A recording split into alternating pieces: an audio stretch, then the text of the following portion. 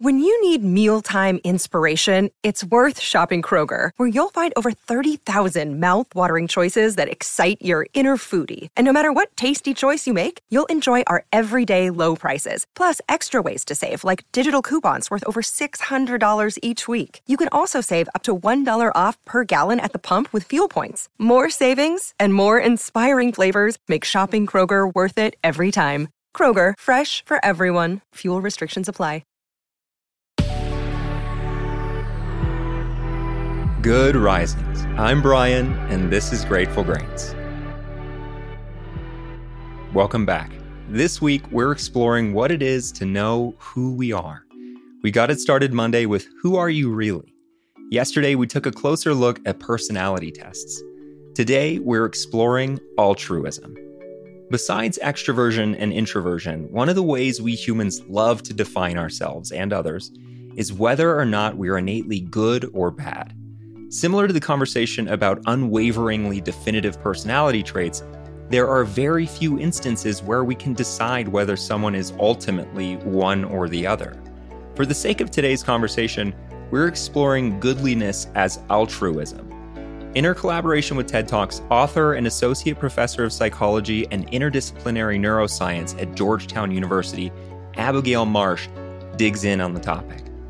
Marsh explains, there's a man out there somewhere who looks a little bit like the actor Idris Elba, or at least he did 20 years ago.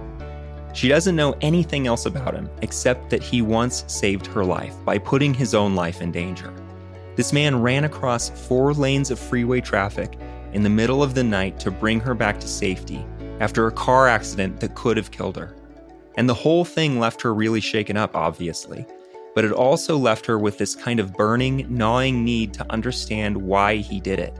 What forces within him caused him to make the choice that she owes her life to risk his own life to save the life of a stranger. In other words, what are the causes of his or anybody else's capacity for altruism? Answering these questions requires exploring the roots of extraordinary acts of altruism and what might make people who engage in such acts different than other people. But until recently, very little work on this topic had been done. Marsh explains that she actually started from the opposite end of the spectrum with psychopathy, which is a developmental disorder with strongly genetic origins. It results in a personality that's cold and uncaring, and a tendency to engage in antisocial and sometimes very violent behavior. Marsh and her colleagues at the National Institute of Mental Health conducted some of the first ever brain imaging research of psychopathic adolescents, and their findings, and the findings of other researchers now, have shown that people who are psychopathic pretty reliably exhibit 3 characteristics. First, although they're not generally insensitive to other people's emotions, they are insensitive to signs that other people are in distress. And in particular, they have difficulty recognizing fearful facial expressions. And fearful expressions convey urgent need and emotional distress, and they usually elicit compassion and a desire to help in people who see them. So it makes sense that people who tend to lack compassion also tend to be insensitive to these cues. The part of the brain that's the most important for recognizing fearful expressions is called the amygdala. There are very rare cases of people who lack amygdalas completely, and they're profoundly impaired in recognizing fearful expressions. And whereas healthy adults and children usually show big spikes in amygdala activity when they look at fearful expressions, psychopaths' amygdalas are underreactive to these expressions. Sometimes they don't react at all, which may be why they have trouble detecting these cues. Finally, psychopaths' amygdalas are smaller than average by about 18 or 20%. All of these findings are reliable and robust. Marsh's question becomes, could extraordinary altruism, which is the opposite of psychopathy in terms of compassion and the desire to help other people, emerge from a brain that is also the opposite of psychopathy, a sort of anti-psychopathic brain, better able to recognize other people's fear, an amygdala that's more reactive to this expression and may be larger than average as well. Marsh shares that her research has now shown all 3 things are true. They tested a population of truly extraordinary altruists, People who volunteered to undergo major surgery so that one of their own healthy kidneys can be removed and transplanted into a very ill stranger that they've never met and may never meet. Why would anybody do this is a very common question. And the answer may be that the brains of these extraordinary altruists have certain special characteristics. They're better at recognizing other people's fear. They're literally better at detecting when somebody else is in distress. This may be in part because their amygdala is more reactive to these expressions. And finally, their amygdalas are larger than average as well, by about 8%. So together, what the data suggests is the existence of something like a spectrum of caring or compassion in the world that's anchored at one end by people who are highly psychopathic, and at the other end by people who are driven to acts of extreme altruism.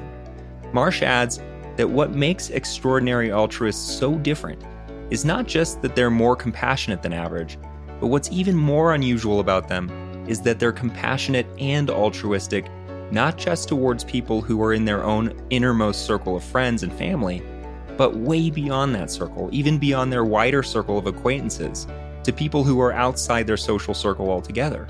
Total strangers, just like the man who rescued Marsh.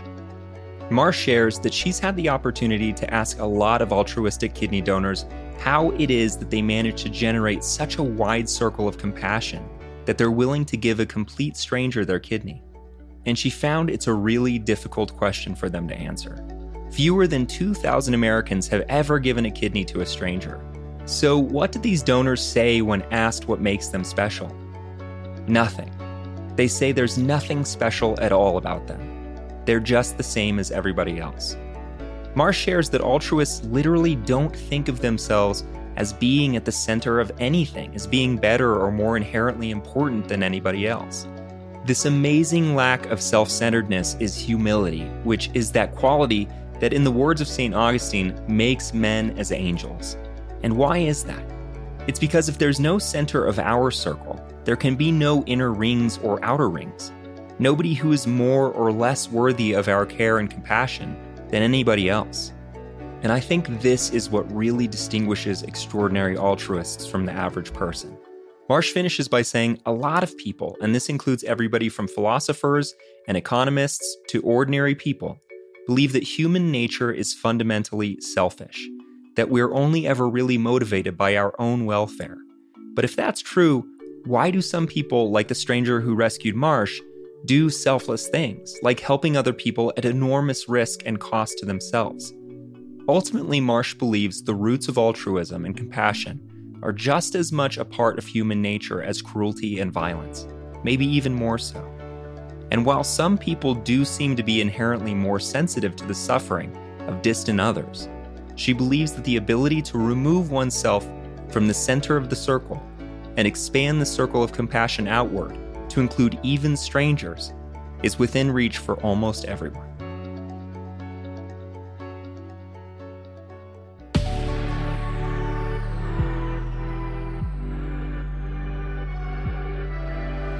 Thanks so much for joining us on Grateful Grains. You can find us on Instagram at Good Risings, or you can find me at B McMuffin. We'll be back again tomorrow for day 4 of our week, Who Are You? Until then, remember, a better tomorrow starts with today.